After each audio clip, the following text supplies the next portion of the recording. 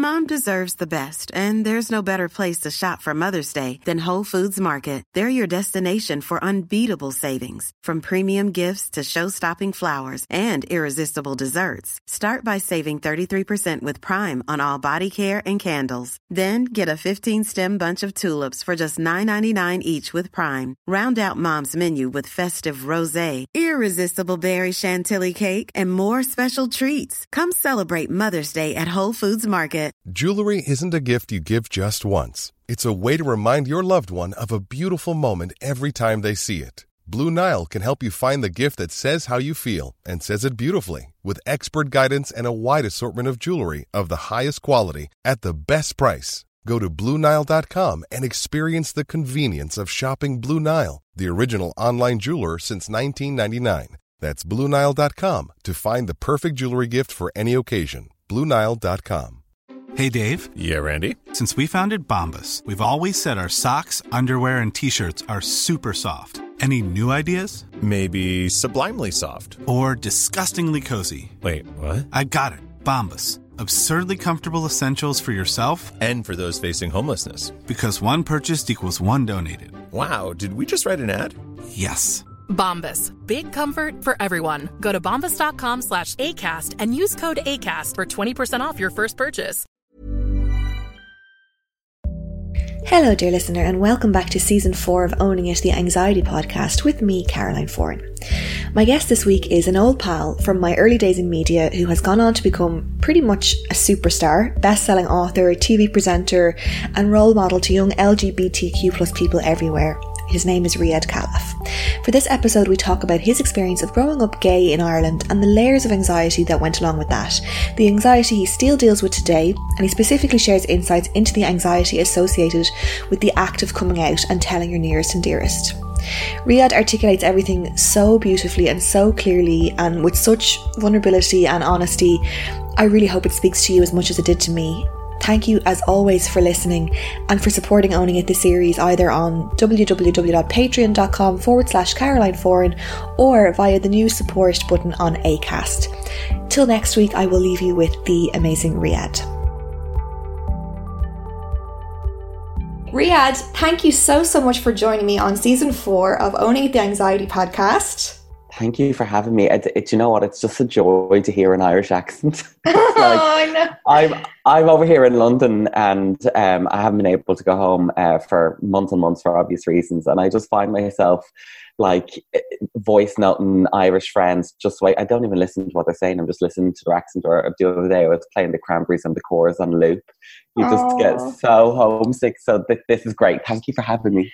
Well, I'm glad to hear that you haven't lost your Irish twang either, because that can happen. People who go to the London's town, they get all very posh and everything. So. Well, do you know what? I think I've softened a bit because there are certain things that we say that they just don't understand, like our slang. They don't really understand gobshite, EJ.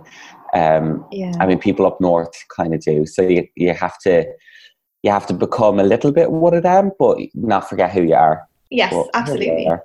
So basically, someone tweeted me a while ago saying that they love the series and they found it really helpful, and what they would really love to see me explore is anxiety among the gay community, and particularly looking at anxiety around coming out. And I just thought, I just stopped me in my tracks, and I was like, you're absolutely dead right. This is something I absolutely need to cover, and I'm like ashamed and I'm sorry that I haven't gotten around to it sooner, but here we are now. It's all good. I mean, there's no time like the present. And to be honest, Caroline, it's constantly changing.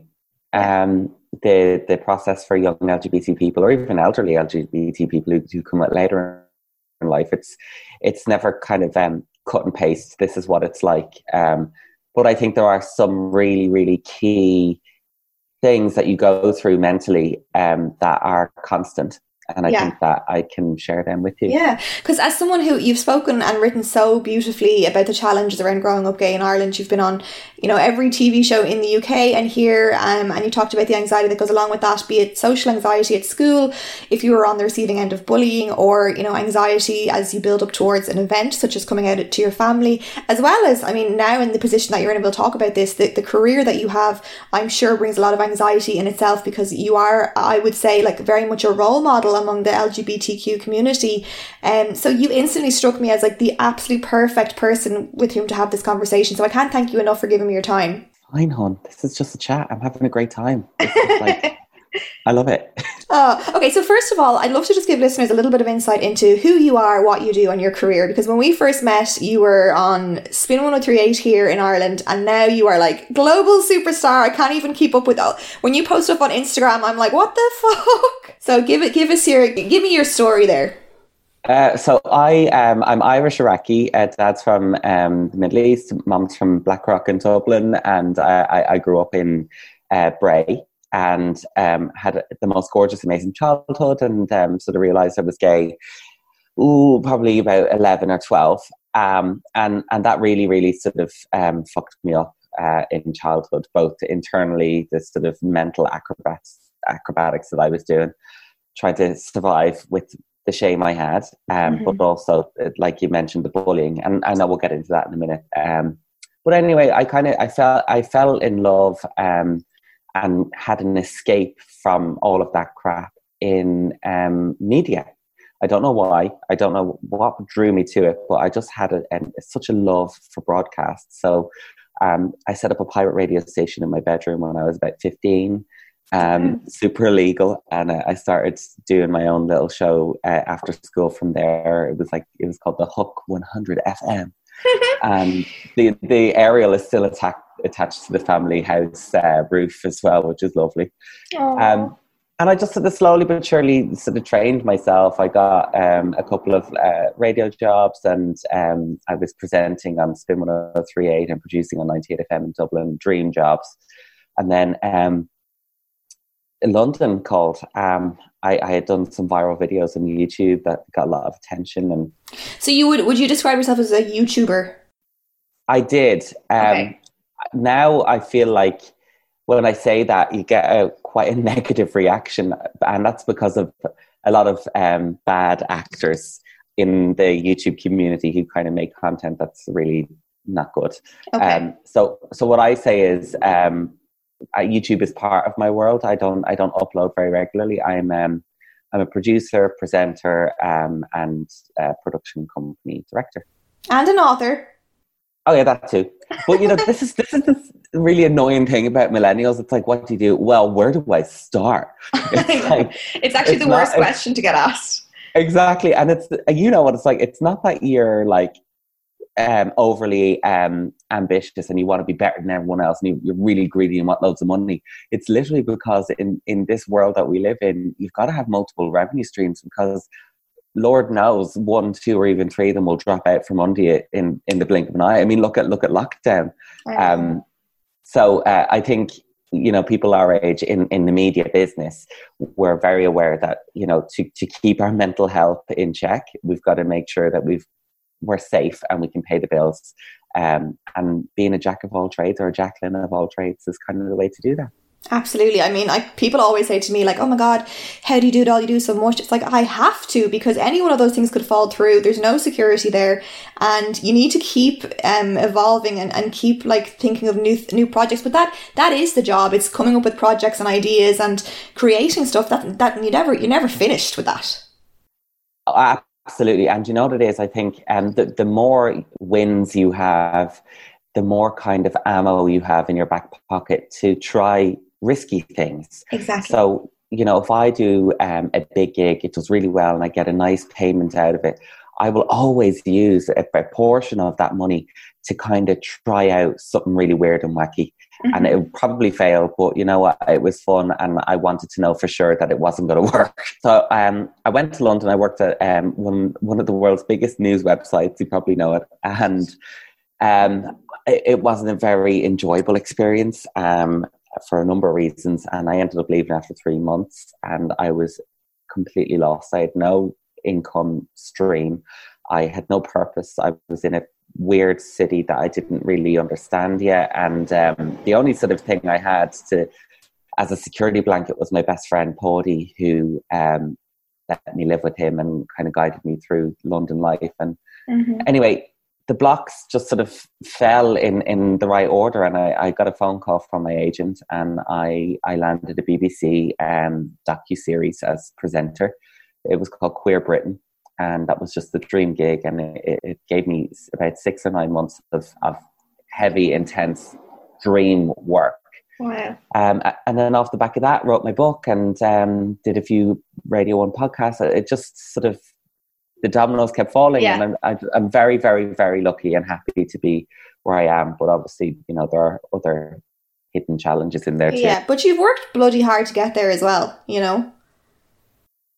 Oh yeah, I mean, I can't tell you how many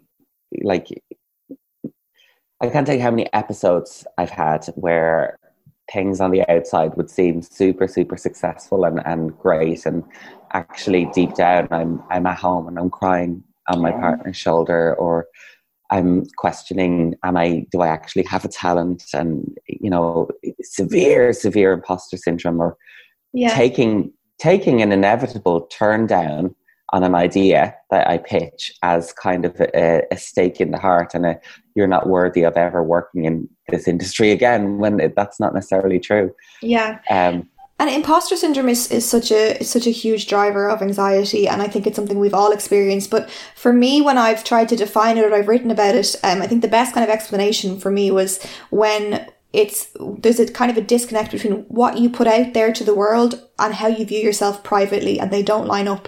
And I guess for you, that's probably always, in your experience of growing up, that was always the disconnect that fed anxiety, even though it was related to being gay. Do you know what? You're a bloody brilliant interviewer. You just nailed it. I've never really thought about it that way, but you're so right. Growing up, I was always, I was becoming an expert at having a veneer, an expert at censoring myself and contorting and editing myself to appear straight, to appear normal, and to deflect any unwanted attention. And to deflect really the nightmare and the biggest horror and fear, which is someone outing me. And it was exhausting. It consumed every fiber of my being. I was in class, you know, trying to learn about subjects that I really was interested in, but nothing was going in because I was so caught up on how to speak, how to move, the things that I should be interested in, the people I should be hanging out with. And then, you know, when I started to have a career in media, I was out of the closet, people knew I was gay, there was an expectation on me to be their version of a gay man, not my version of Riyadh, because I'm Riyadh before I'm Riyadh the gay guy, if you know what I mean. Yeah. And I think the general public and my colleagues who were at large straight cisgender people, the only sort of regular exposure to gay men that they had was in forms of comedy characters in movies and TV, very, very flamboyant television presenters, and they sort of expect that you are that, and if you're not that, then you're obviously a weird kind of gay person, not our kind of gay person that we. They don't understand a gay person that's not what they're seeing on media. Exactly, and what they fail to remember is that although Graham Norton is amazing on TV and he's quick-witted and fabulous, you know, he's not always like that, because if he was, he'd have no friends. He'd be incredibly annoying, and I think he'd be the first person to tell you that he enjoys nothing more than going down to his holiday home in Cork in the summer, chilling out with a book and some wine, and you know, not being on. Yeah. And it's the same with a comedian. You never expect a comedian to always be giving you the ha-has. There's a real person underneath the lols, and there's a real person underneath the gay. Yeah. So if we think about you sitting in classroom, dealing with that fear and that shame that you mentioned, and trying to like really curate your likes and dislikes to fit in. What was that? Take me back to that time. What was at the root of that fear? Like, what was the big risk for you? What were you trying to protect yourself against? The fear was the unknown, and the unknown included endless possibilities of terror, is how I put it. Mm-hmm. The terror was a fear of being beaten up, fear of being humiliated, fear of being accused of being a pervert. And then in terms of family, fear of being kicked out of home, fear of being honor killed by a parent or someone else, fear of losing everything that you hold dear, friends, family, education, and also the fear of having inevitable failure in the career that you want to pursue. But this thing that is part of you that you can't seem to take out. You know, I wanted to physically, surgically cut out the gayness in me. Yeah. I thought that if I could do that, then I'd be able to have my dream job and I'd be able to have a happy life. This was a parasite that was going to render my life. And was this fear brought on by had you seen someone else go through these things that you were fearing would happen to you because they were gay? That's a really good question as well. I'm trying to think of where that influence crept into my psyche came from. I had definitely seen some flashes of documentaries on the TV about homophobic attacks and stuff like that. I had heard people use derogatory terms towards gay people in the playground. Oh, you're faggot. Oh, you're queer. Oh, you're sicko. Oh, no. I'd never heard my parents ever utter anything homophobic. So I think my fear was, and some arsehole is playing music. And I can't hear it anyway, don't worry. Yes, so I never ever heard my parents be homophobic even once. So I think what I did was I manufactured this fear as a protection for me. Yeah.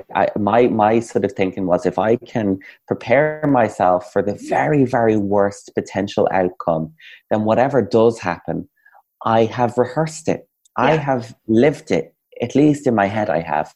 And I can, in a way, soften the pain that is going to come. Was the fear, how when you actually did eventually come out, which I'd love to know when that was, if you don't mind telling me, how did the fear of coming out and all these worst case scenario thoughts in your head measure up with the reality of what you actually experienced? So coming out is a weird thing, Caroline. It's like you know, you've had a heavy night out, you've had a load of Jaeger bombs, and I know you haven't, you're pregnant at the moment, but you will soon. But I will soon. And you're feeling like, I'm going to vomit. And you know it's coming. You don't know when, but you know it's on the way, maybe in the next 5 minutes, maybe in the next hour, do you know, maybe even in the morning. Well, that I can relate to being pregnant. Yeah. Oh, right, okay, morning sickness. Yeah. So that's probably a better analogy then. And for coming out is like, you know that this thing is about to it's in your throat, it's in your chest, it's in your stomach, and it's going to come blurting out, and you can't stop it. And what happens in the months and weeks leading up to that point is you become incredibly irritable. You've got a short fuse. You lose interest completely in all the things that you hold dear. And you kind of become a bit of an arsehole. Mm-hmm. And I think the outside world sees that as just you being a moody teenager. But that's what my parents, teachers and friends did anyway. Because I was at that age anyway of, you know, being a little shit. And I must say as well, not every person's coming out will be like this, with this slow and steady build-up of tension. Mm-hmm. But what age were you? 16. You're kind of, you know, you're in the lead up to the leaving cert. You've got a lot going on. You've got the pressures of your body changing. You've got the mm-hmm. pressures of an expectation that you're going to start kissing people and start, you know, doing sexual stuff at parties with friends. And, you know, there's a lot of peer pressure there.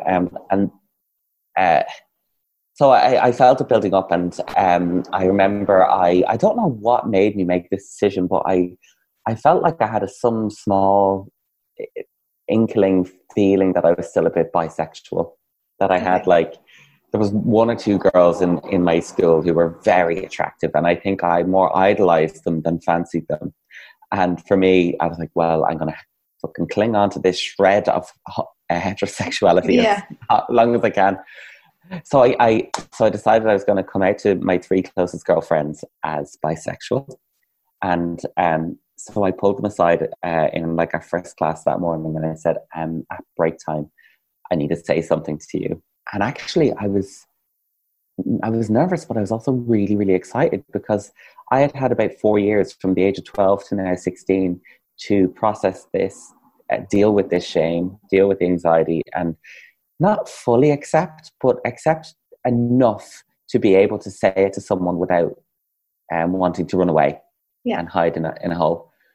So I pulled them aside at the break time. We walked around the school, and I finally just said it, and they were like, oh, cool. Oh, and they were really inquisitive. They're like, oh, so like, who do you fancy? Like, do you like Sam? Do you like David? Do you like blah? And it was just the most amazing, shocking, uplifting and motivational moment for me to think they're not calling me a pervert. Like I said, they're not holding me at arm's distance. They're like hugging me and happy for me, and they're shocked, and they kind of also feel like they kind of knew. And it was just a really, really lovely moment. And I told them, please don't tell anyone. This is, my secret to tell, and I want to tell people in my time. The next day, the whole school knew. Oh my God! It's just too much of a golden piece of gossip to hold in, I guess. And that was bittersweet. In one hand, I felt like you took that away from me. That was mine to tell. I had kind of worked up to this moment for so long, and now I don't have that. I don't get to tell my narrative in my own way. On the other hand, they did the hard work for me. They did the groundwork for me. Yeah. So looking back on it now, I don't hold any grudge. I don't hold any anger. I'm like, life is life. They were kids. I was kids. And actually, I thank them for being so lovely and warm and giving me the motivation to talk about it to more people. Was the anxiety worse before you had that experience and better after, or was it vice versa, or so the anxiety lessened definitely, because I felt like, well, you fucking know who I am now. Not only you, the teachers know too. So there felt like there was a degree of protection that was going to be there. Yeah. I didn't have to have the awkward conversations about, who I want to go to bed with, because, even talking about that with an opposite sex partner as a teenager is awkward. You just don't want to talk about it. Yeah. But what I did notice was the residual anxiety that was still there changed. The mask changed, and it took the form of someone out of the, I don't know, it's probably 600 to 800 people in that school. All it would take is for one of those fuckers to go home, to find my parent, to text them, to tell them. One of those kids to tell their parent, and for that parent to get it back to my family home. And so I felt this really, really strong need to sever ties between my school world and my home world. So that would be me going home and not speaking about school at all. That would be me trying to discourage my parents from going to PTA meetings, and me maybe not even going on school trips or hanging out with school friends as much, because the overlap would be there in terms of my parents meeting other parents. And having grown up with your parents being very, loving childhood, very supportive, was there a reason that you went peers first, parents after? Yeah, and you know what? This is something that a lot of my straight friends and family didn't quite understand initially. And if you're listening to this now, I've got a family member, and I'm kind of upset that I was sixth in line to be told. What I always say is, the later down the line you are told, probably the more important to that person you are. Yeah. Because you're coming out to people on the periphery for a reason. They are your coming out guinea pigs. That's what I call them in my book. Mm-hmm. They are the testers. And those three girls I came out to, even if they did act badly, I knew I could survive that. That was the reason I chose them. I knew that this was survivable, even in worst case scenario. Worst case scenario parents, probably not survivable. Mm-hmm. And if I didn't come out to those girls first, I never would have had the confidence, or I wouldn't have known how to articulate correctly to people who really, really mattered. So you're getting your practice in, essentially. Exactly, because it does take practice, Caroline. This is very complex stuff for a young person to explain in you know, I think we're emotionally deprived as young people. We don't do any sort of real deep learning about how to speak about how we feel in school. I think the closest thing we get to that is SPHE. And, you know, something like this is a conversation that you would expect an adult to have. It's that big and that's sort of fundamental to who you are. And to expect a 15-year-old, 16-year-old to be able to do that is a big ask. So practice is usually needed. Absolutely. And when you were living with that fear and that shame of trying so hard to squash it down and bury it, you must have had a turning point where you realised actually the anxiety of trying so hard to deny who I am is worse than the anxiety involved with actually embracing who I am and owning it and going through this. Do you remember that moment where you're like, I can't do this any longer, I need to, or had anyone, you know, I'm curious, had anyone sort of outed you to yourself before you even were ready to even I guess, admit it, accept it to yourself, identify it with yourself? Totally. So I remember the first ever time someone called me queer and meant it, not just as a flip and throwaway word, like you are one of them, was in primary school. So years before I ever came out to anyone. And it was, hilariously, it was one of the teacher's sons who was in our school, and he was a brat and a bully. And I remember he called me queer in a playground. I thought it meant you're weird, just as like, you know, oh, you're a fucker, oh, you're a gobshite. I equated them in the same world. So I remember I went to my teacher and I said, oh, so-and-so is calling me names. And she said, what is he calling you? And I said, queer. And I remember to this day, I must have been 11. Mm-hmm. I remember her face just dropped. And she went from being like, oh, what did he call you, to, okay, wow. And I was like, what did I just say? Yeah. What is it about this word that has such significance? And she brought me to the principal's office, and I had to tell him in front of her what he said. And I'm looking at her and I'm looking at him, and he's having the same face as her, and he's looking at her and kind of going, uh-oh. And so then, and they know that I'm a kid and I don't know what's ahead of me. Like they saw the gayness in me before I saw the gayness in myself. I mean, I was the boy who was sitting in the school playground making daisy chains, not playing football. I mean, it's kind of a bit of a giveaway. And I remember they called him in, they made him say sorry, and that was that. And it was the end. But for me, it wasn't the end. It was just the beginning of me going and doing research. And I remember asking people what it meant. And in very sort of kiddie, inaccurate ways, that one or two of my friends told me what the word queer meant. Oh, it's like when a guy has like sex with another guy, or when, you know, I don't know how they put it, but that's essentially what they said. And it was like a ton of bricks coming down to me, because I kind of was beginning to feel like I had attraction to men, to boys. And you knew instantly that from this, I guess, the society you grew up in, even though it was your first time feeling anything like that, you knew to think that's not right. Yes. Yeah, that's not the way you do things. That's not right. Because every Disney movie I watched was a prince and a princess, or, you know, a Prince Charming, whatever. Every family that my parents hung out with was a husband and a wife and their children with a house and a dog. And it was very, very structured. This is what you do. You go to school, you go to the next school, you go to college, you get a girlfriend who becomes a wife, you get the house, you get the dog, you do gardening, you die. That was sort of it, you know.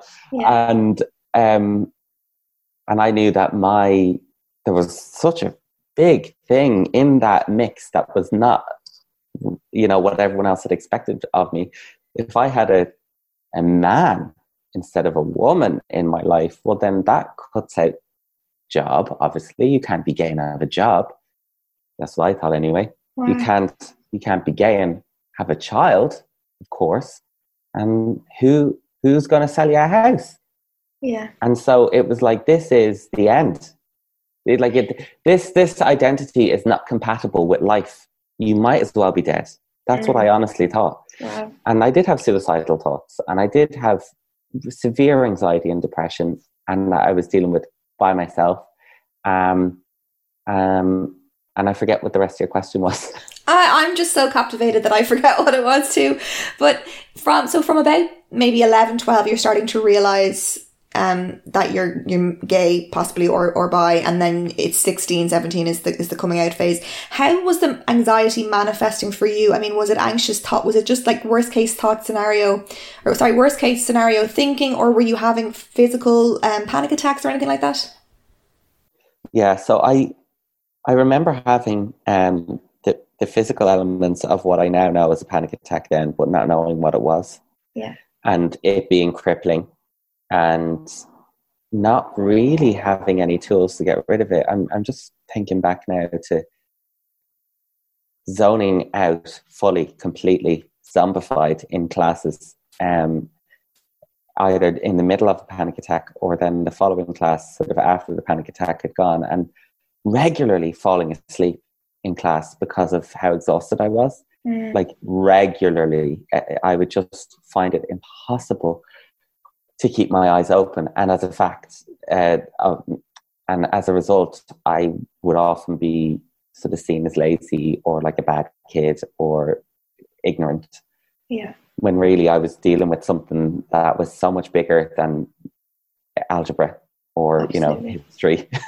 God. And I wish I could go back and tell those teachers now, what was actually going on underneath all of it. Yeah. So yeah, there was a physical element, but then also, I was incredibly vivid in my imagination. The color in which I would play out these really, really horrible scenes was just like, you could make a movie out of it. And it was, everything from being shouted at to being attacked to running away from people and being pinned down and beaten up. And this is like, you could be in the most beautiful setting of like in a field having lunch with a couple of your mates. So I did have mates, but they had no idea that this was going on. One of my biggest learnings with my own anxiety has been that so many times our ability to cope in a situation when we're in it is far greater than our fear that we won't be able to cope when we haven't actually gotten to that point yet. And I'm wondering, with all of these worst case scenario kind of running through your head, did you ever actually then find yourself in a worst case scenario situation in real life where you're like, actually, here now that I'm here, I can handle it better, or I because I've run through it and I've kind of considered the worst case scenario and I've thought of how I will respond. Did you find that actually your fear was bigger than your strength, or your strength was bigger than your fear? Yeah. So there was one situation where it did sort of get to that point where I was like, I've been here, I've prepared for this, and this is actually somewhat milder than I thought it would be. And the hilarious thing was so I'll tell you what it is. When I came out to my dad eventually, it was, I came out to my mom, and then she was great about it. It was just sad that I had to live with this secret for so long. It must have been heartbreaking for her, because you're her baby, to know that you were going through this and she didn't know and she couldn't help. That thought would kill me. Yeah. Yeah. Like, that little gorgeous miracle growing inside you. Little boy. The last thing you would want is for him to keep a secret from you. And I know that if he said to you at the age of 15, 16, that he was feeling that he might be gay, or that he was gay, that you would be totally amazing about that. And that's great, because, that's probably a generational thing as well. You've grown up in a world that's way more accepting. Yeah.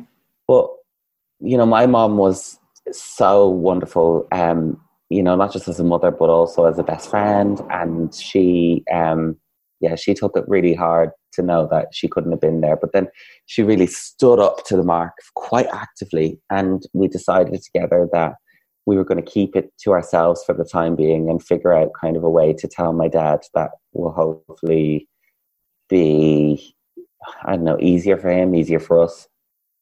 And I think what we've soon figured out was it was better to just not think about it and pretend that, it was just never going to happen. It was easier. Yeah. And then eventually 9 months later it did happen, and we had just a random family argument, and my mother said, she just got to the end of her tether and she said, it's time to tell your dad. And she said it in front of him.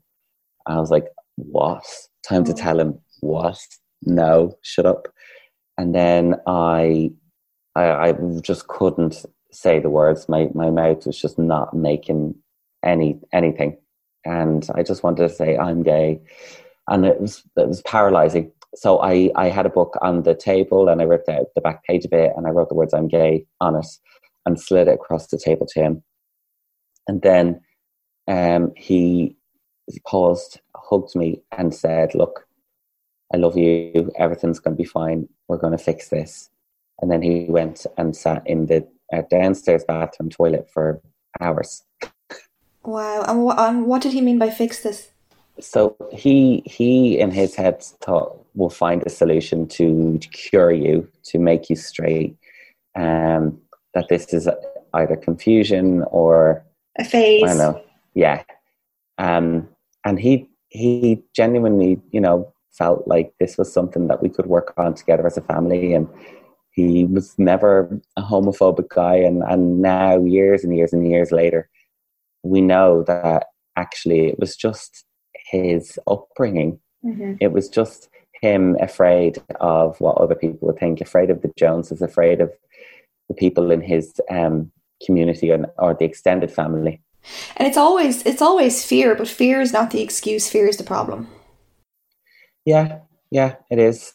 Exactly. And you shouldn't act on it, you should try and sort of look inward on it and fix the fear, not fix the gayness. Yeah, exactly. And so that wasn't the traumatic moment. The traumatic moment that I had kind of rehearsed for came that wasn't the traumatic moment. The traumatic moment came, I think, a week or two later when my dad had kind of really spiraled in on himself and he was dealing with incredible anxiety and he was very, very low. So bad that he couldn't even look at me in the eye. He was actively ignoring me, not speaking to my mother. He was a zombie just floating through his day. He would go to his garage and just not do anything, just sit there all day in a daze, and he'd come back and he'd eat and then go to bed. And it was just not like him.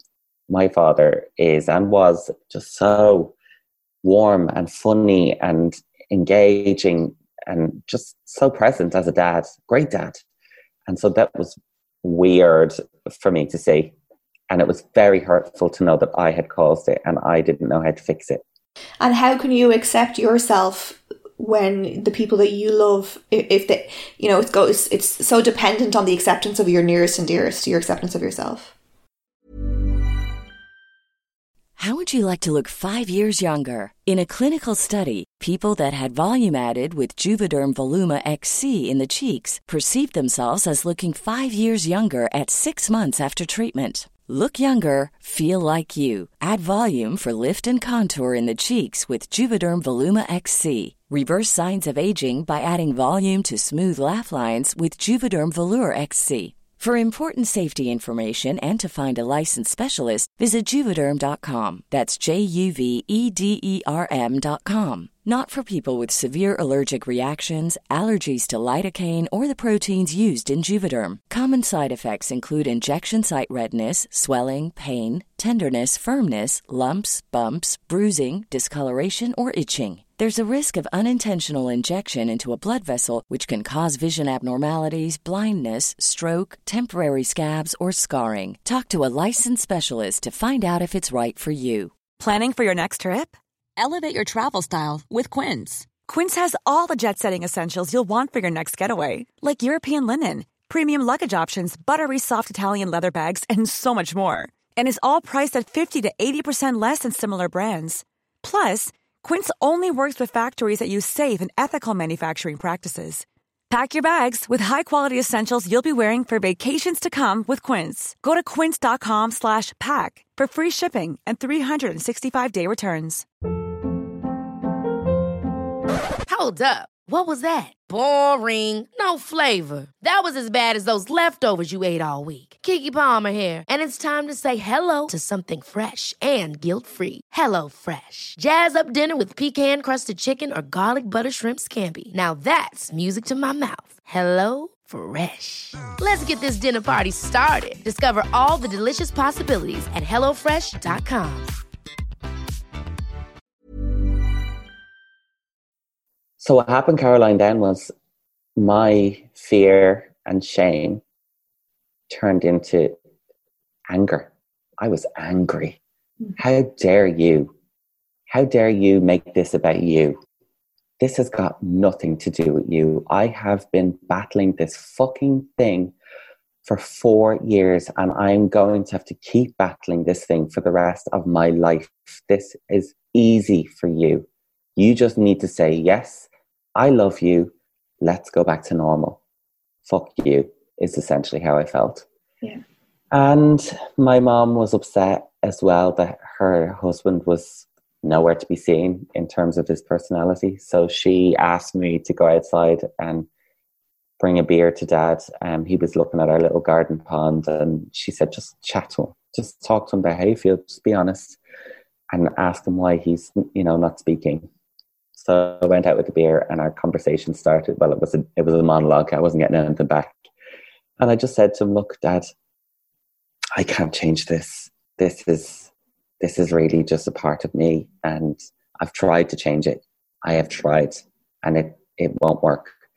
And I think that this is okay for me to be this way. And I think this was the clincher that really sort of put him over the edge. I said, I want to one day be able to fall in love with a man and bring him back here for you to meet him and have dinner with him.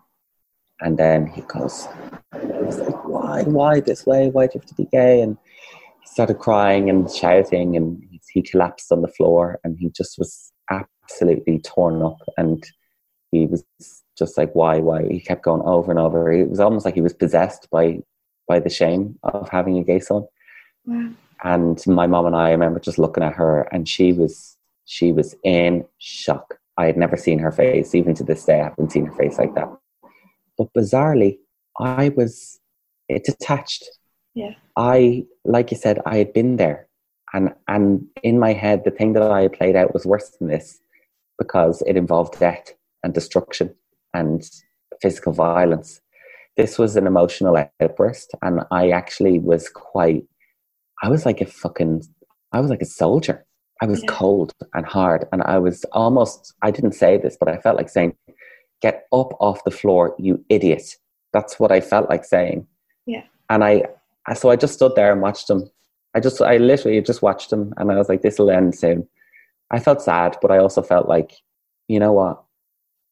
If it needs to be this way, then this is the way it's got to be, because I can't change this. I've tried too hard. I spent years trying to think of breasts at night in bed, years trying to look at women and find them attractive, and years trying to avert my gaze away from beautiful men on TV, in my class, teachers. It didn't work. Mm. And then, I should just quickly say, Dad has made a complete, 180 since then. That's over a decade ago. He is the most loving, accepting, amazing, father ever. He comes to Pride marches. He's met so many boyfriends. He loves my boyfriend Josh almost as much as he loves me. And we have had that dinner that I spoke about that night, that everything went bad, for many of them. And how that happened was, I gave him space and time to simmer down. I allowed him to have his outburst. I allowed him to have his emotion and his shock. But then he worked hard in his own time to reconcile, all of that, and figure out that actually I'm his flesh and blood, and other people's opinions don't matter. Yeah. The shame isn't a thing. And can you remember a time where you felt notably, whether it's accepting of yourself or accepted by your family or accepted in society, where you just felt at ease? That first kind of feeling of, I've been through this, I've done all the hard work, I've been through the hardest, yeah. I think we were watching the Eurovision, hilariously, and there was a guy on stage. I can't remember if it was the singer or a dancer, someone performing who was very obviously gay, and Dad was sitting on the couch to my left, and he made some sort of a gay joke about him. Not politically correct, but he made a joke and then looked at me and go, You like that? Or something? And it was the first time that there was light, that there was like a lightness in our conversation. It wasn't heavy, it wasn't dark, it wasn't charged. It was like you're finally getting it. You're finally not seeing. If you're able to joke about it, you're not afraid of it anymore. Exactly. And I was like, I honestly, it was the biggest thing. And for him, it was just a throwaway comment. And from that point on, you know, see, this is the thing that I always say to families who come to me looking for help. The road to full acceptance and pure love in your family post a coming out episode has to be a collaborative process between the one who's come out and the family surrounding that person. It isn't just that person coming out and doing all the groundwork. You have got to do work too, to become an ally, to be unconditionally there for them. And you know, you've got to work hard to break down all of the crap that's been bred into you from a young age, that gay people are dangerous, to be avoided, overly sexual, stereotypically effeminate, or you know, that anal sex is a disgusting thing to talk about, that, you know, that it's not a real relationship. The list goes on and on and on. And these are very, very small microaggressions that seep in to your lexicon of how you speak day to day. And they become normalized. Yes, and it's just the same with racism, everyday racism, microaggressions. Mm-hmm. And I'm not a racist, I'm not homophobic, but it's that kind of thing. Yeah. So you got to really work to bash that out. And it can take months, it can take years. There are occasionally things that a friend or a family member will say and I have to call them out on it. But at this point, they're such allies that they're like, of course, I'm so stupid for saying that. I'm sorry, won't happen again. So you had done the work to get to where you got to with the people that really mattered to you, and that was like hugely significant in terms of reducing the anxiety. But then there comes a point where you can only control you and your reactions to the world around you. You can't control what happens in the world. You can't control how people perceive you, especially in the career that you're in now. But you've mentioned the word shame a lot, and shame and anxiety often go hand in hand. How did you go about dismantling that feeling of shame about yourself? And does it ever creep back in? Yeah. So I don't think I'll ever fully get rid of it. I think because it's there from such a young age and during such formative years that it's you don't get rid of it. You change it and you make it an annoying friend that you can sometimes be useful. And what I mean by that is, you know, I had to really study who I am, and I had to do a lot of groundwork in terms of I went to therapy for CBT, cognitive behavioral therapy. I know your listeners will know exactly what that is, because I was dealing really badly with that, and I was recommended a book from a friend, and I'm not a booky person, Caroline. I know I wrote one, but I'm more of an audio visual kind of a guy. But a friend recommended this book called The Velvet Rage, and it's by a psychologist, a gay psychologist, an American called Alan Downs. And it was the most eye-opening, healing, painful, cathartic thing I've ever read. And the book essentially breaks down a gay man's life into 3 sections. And the first one is severe shame and denial and trying to sort of almost hide who you are and get rid of it, which we've spoken about. I went through exactly that. And then the second stage is you're out, you're proud, you love your identity, you have sexual relationships publicly, you go to gay events and you're, for all intents and purposes, an out happy homosexual.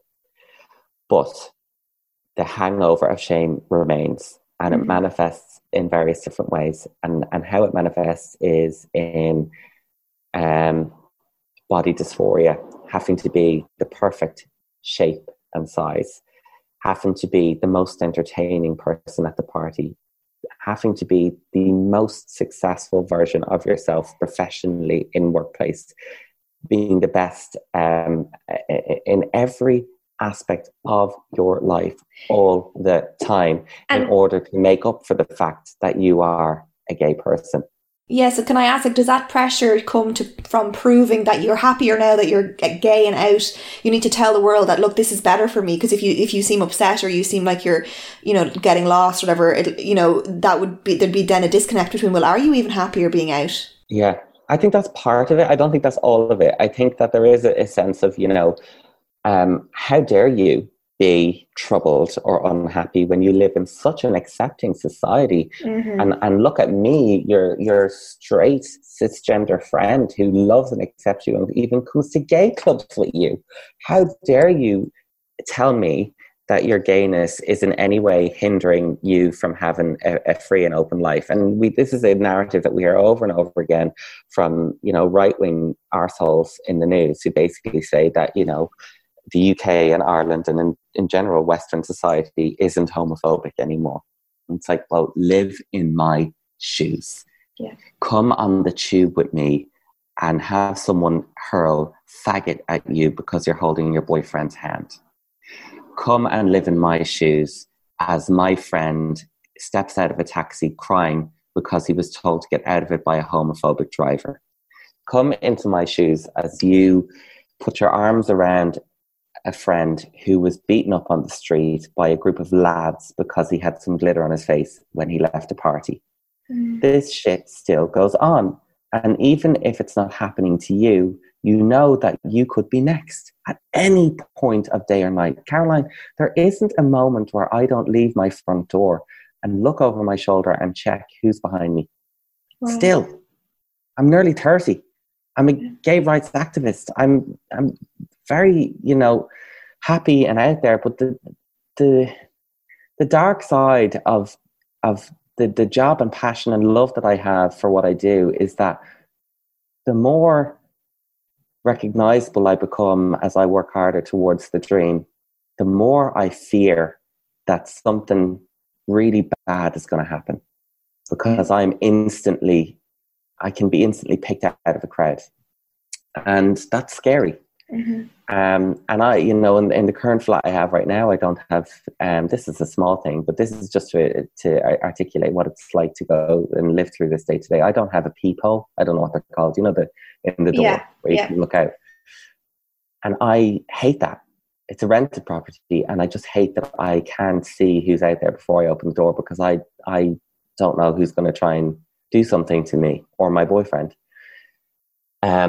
And we have had a couple of people who are nice saying, "Oh my God, I saw you walking into your flat and I didn't know you lived here." And it's a nice thing for someone to say, like, "Oh, I like your work," but also it's like, I don't really want anyone to know where I am, where my safe space is.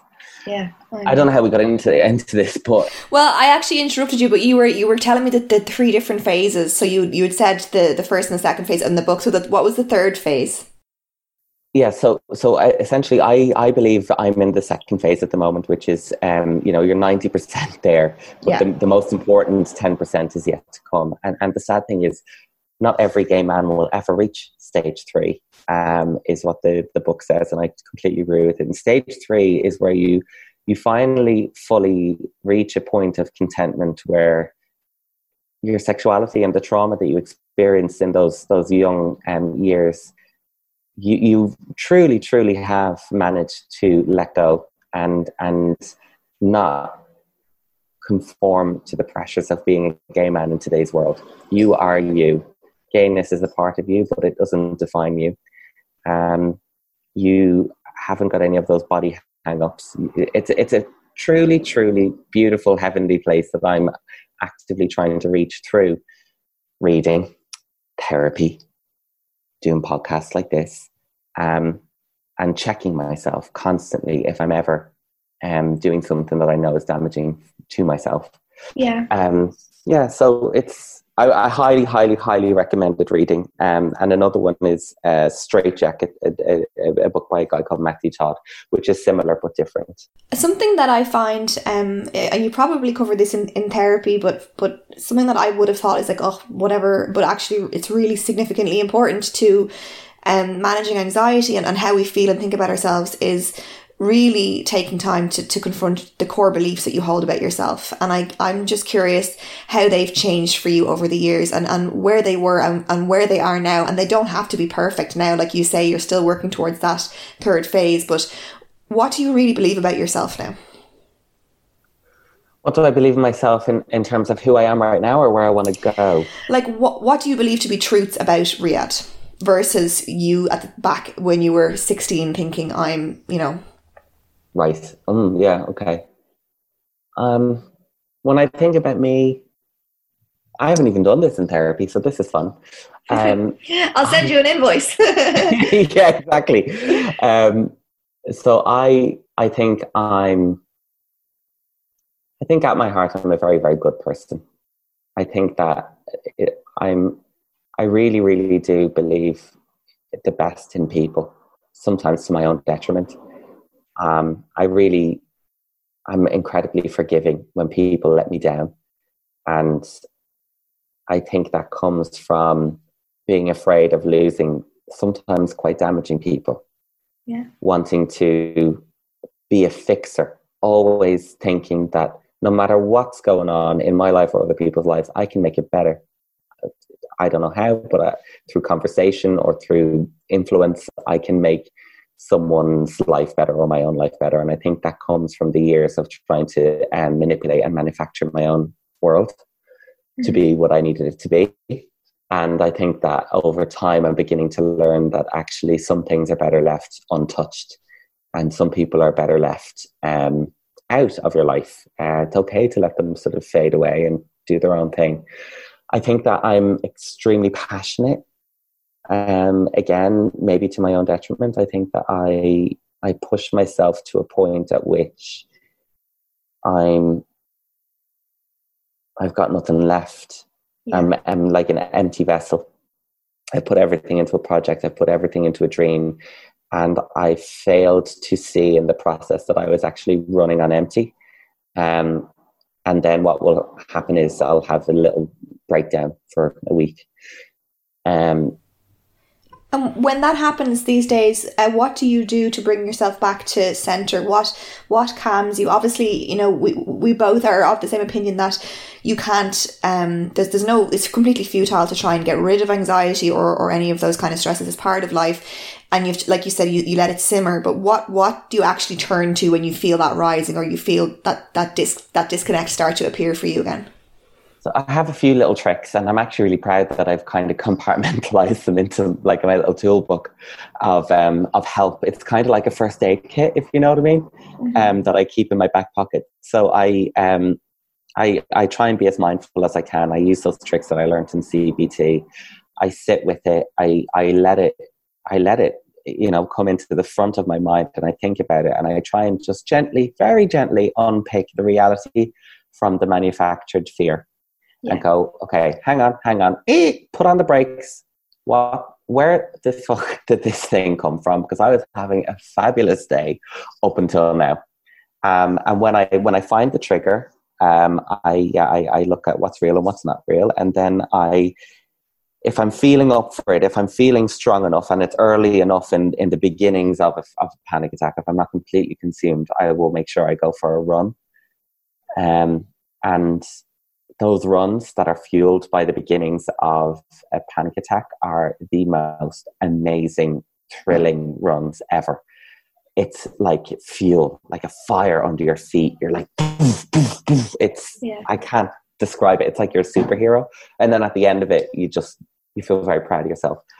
If I'm not there, CBD oil I love, and I use quite a lot. So I do a couple of squirts under my tongue, and I just sit and breathe. And my partner is my security blanket. He's amazing. He is the best listener, and he really kind of thinks of things from an alternative perspective and throws them back at me. And I'm like, oh, you're right. That isn't something to worry about. And he does it for me too. I do it for him too. So we've got a really good, healthy relationship in that sense. And then I think finally, I didn't realize that this would be the case when I got her, but I have a cat. Her name is Claire, and she's just the most amazing beautiful thing. And I got her as like company for when I was working from home, which I do a lot. And she's ended up being a kind of unofficial service cat. She's like, you know, one of those dogs you see on a plane for someone who might have some sort of an issue where they need the dog as a companion. She is that for me. I hold her and, oh my God, all of my attention goes into her and all of my worry just fades away. Yeah, I mean, just even the tactile touch of that would help to take your focus away from thoughts and panic and bring you back to the awareness of the present moment, which is so powerful. So something that, you know, you've clearly learned to cope in the world that we're in as best you can. And people often ask me when it comes to anxiety in general, like, you know, what needs to change in the world, what needs to change in the workplace or in policy or government or schools or anything. And I've always said my goal with my books and my podcast is to help people, because you can only control what you can control, and you kind of, to a certain extent, have to let go of the rest. So I've always been concerned with how can I help the individual cope in the world that we live in, which you're doing now as best you can. But what can we do at a wider society level? What do you want to see more of in society, and what do you think we need to put into action? I think it's a no-brainer. And if we start teaching young people early about how the mind works, happiness, fear, anxiety, joy, contentment, and why we feel these things, then we give them the structures and the building blocks to kind of almost understand their feelings, you know, down the line better. So like, I don't remember having any emotional education when I was a kid. It was all physical, sex education. I mean, that was left a lot to be desired, but it was there. And it was just physical. It wasn't about, here's how you feel when you have a breakup, and here's how to deal with that feeling of loss. None of that. Here's how to deal with the bereavement. Here's how you'll feel when you don't get that job that you went for. And I think that, you know, there's only so much you can teach kids in school. But my God, having those tools makes the other things you're learning so much more achievable, makes that information so much more likely to go in. Because when I was sitting in those classrooms, dreading the idea of being an out person, I wasn't learning a single thing. Mm-hmm. Nothing. You're blocked, yeah. One ear out the other. I mean, I did an awful Leaving Cert, but I know I'm not an unintelligent person. Yeah. You know? And the reason I know that is because the minute I left school, I was out and I began university. I was all of a sudden, I went from the bottom of my class to the top of my class. Yeah. I was like a completely different person. And I thought, my God, I always was brought up to believe by teachers who told me that I was one of the stupid kids. Literally told, Are you stupid? Are you stupid? It's like, no, I just haven't got the capacity to learn right now because I'm dealing with some really bad shit. And you're not in an environment that allows for it. What do you think, like, apart from just emotional education in schools, do you think there needs to be an education around different kinds of relationships, so that it's not like it's like that all relationships and different types of people and being in different relationships, or, you know, that they're normalized and that nothing is made to seem like the norm on its own versus something else? Like, do you think if there was more conversations around how people can end up being married, or how people could, you know, fall in love, or... It's so important, Caroline. I can't get this across. Like, just how insignificant it might seem to in an SPHE class from a young age to say in a picture book, here's David and Daniel, and they are in love. And Daniel and David have a little girl called Sarah. And here's Mary and John, and they're also in love, and they have a kid called blah. And that on its own plants a seed in every young person's mind in that room that this is not a weird thing. Mm-hmm. This is not different. This is a minority. It's not much of it in the grand scheme of things, but when you do see it, you've heard of it before. It's not likely to induce a knee-jerk reaction. It's not likely to make someone have a kind of a fear-driven outburst, which we saw in Birmingham this year with parents protesting outside a primary school that was teaching inclusive relationships education. Oh, gosh. You know, the fear is that an unfounded fear. It's absolute bollocks. But there's a Yeah. fear out there that by including diverse relationships, you're recruiting people to be LGBT. Yeah. Well, let me tell you here first, here's an exclusive for you. You can't make someone gay. You can't make someone trans, just as you can't make someone straight. They are that way biologically from birth, and it will present itself whenever they are, sexually mature. Yeah. And it may even present themselves as them being asexual, not into anyone. Exactly. So, having that would have been incredible, because it means that if the bully is in that class and the bully from a young age is being shown this stuff, then the bully's ammunition is rendered useless.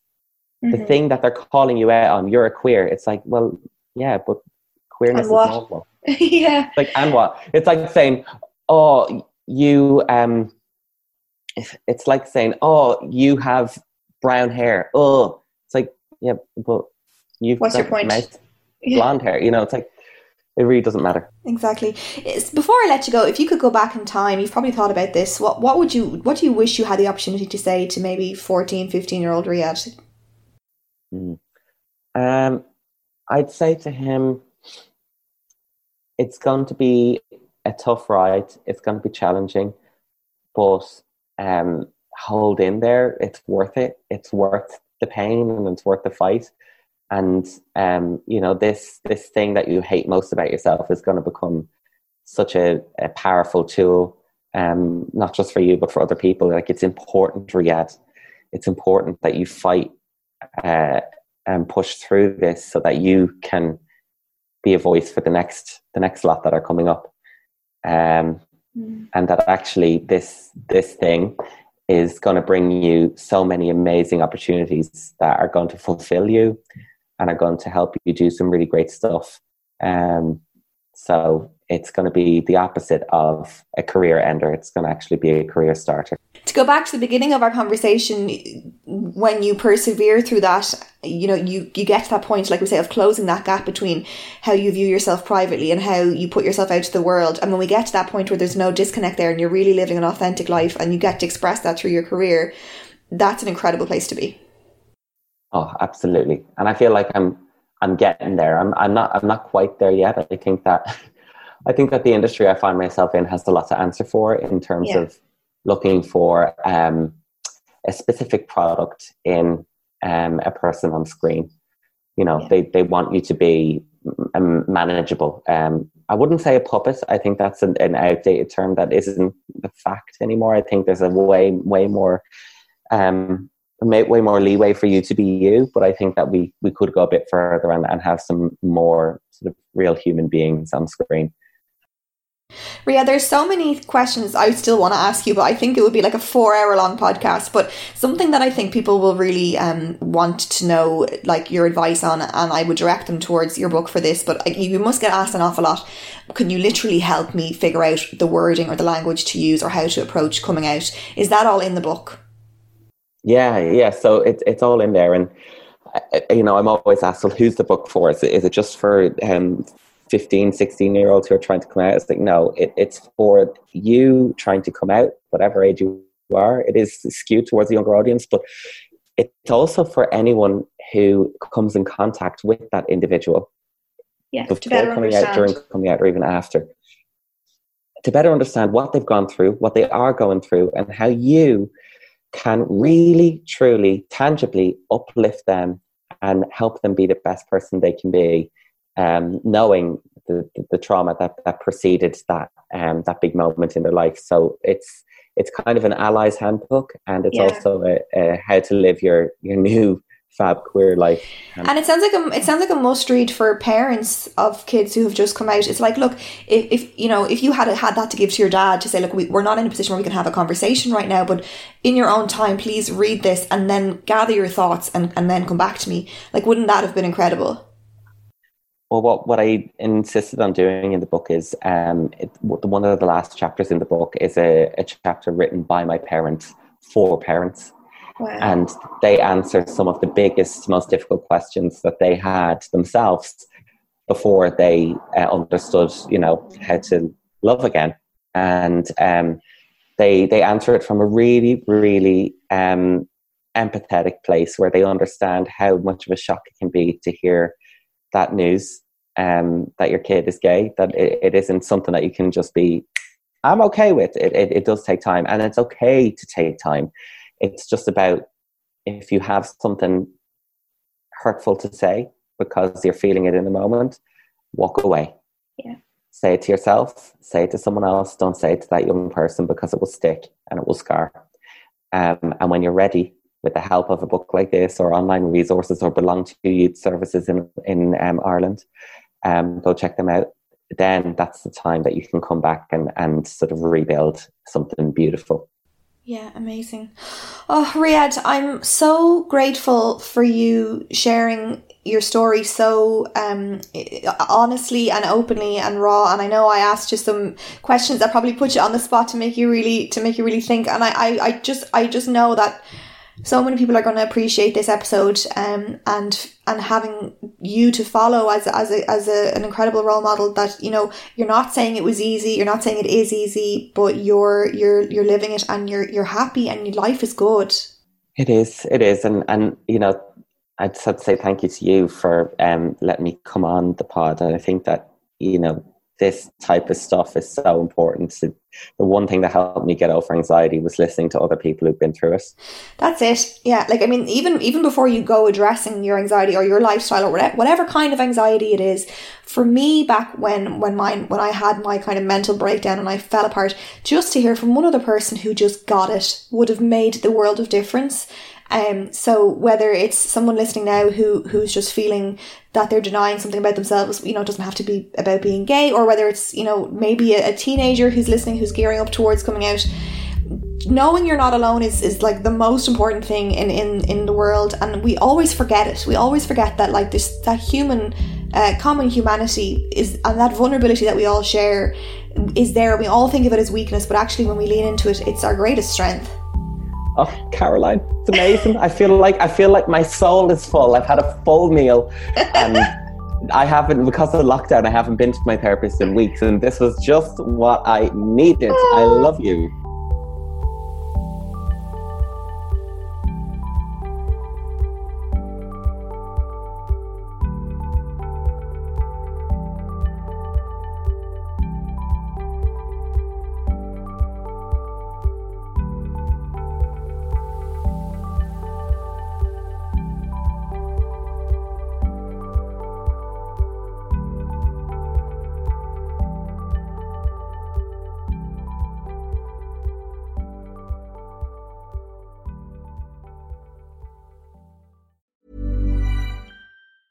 Even when we're on a budget, we still deserve nice things.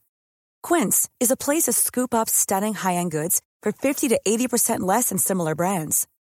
They have buttery soft cashmere sweaters starting at $50, luxurious Italian leather bags, and so much more. Plus, Quince only works with factories that use safe, ethical, and responsible manufacturing. Get the high-end goods you'll love without the high price tag with Quince. Go to quince.com/style for free shipping and 365-day returns. Even when we're on a budget, we still deserve nice things. Quince is a place to scoop up stunning high-end goods for 50 to 80% less than similar brands. They have buttery soft cashmere sweaters starting at $50, luxurious Italian leather bags, and so much more. Plus, Quince only works with factories that use safe, ethical, and responsible manufacturing. Get the high-end goods you'll love without the high price tag with Quince. Go to quince.com/style for free shipping and 365-day returns. Imagine the softest sheets you've ever felt. Now imagine them getting even softer over time. That's what you'll feel with Boll & Branch's organic cotton sheets. In a recent customer survey, 96% replied that Boll & Branch sheets get softer with every wash. Start getting your best night's sleep in these sheets that get softer and softer for years to come. Try their sheets with a 30-night guarantee. Plus, get 15% off your first order at bollandbranch.com. Code BUTTERY. Exclusions apply. See site for details. The easiest way to access Owning It Real Time is to head to the link in the episode description or episode details, whatever you call them, show notes. You will find the link in there at the top. You can sign up right away for Owning It Real Time and access the full library of 10 situation-specific audio guides that will help you own your anxiety even more than you've ever done before.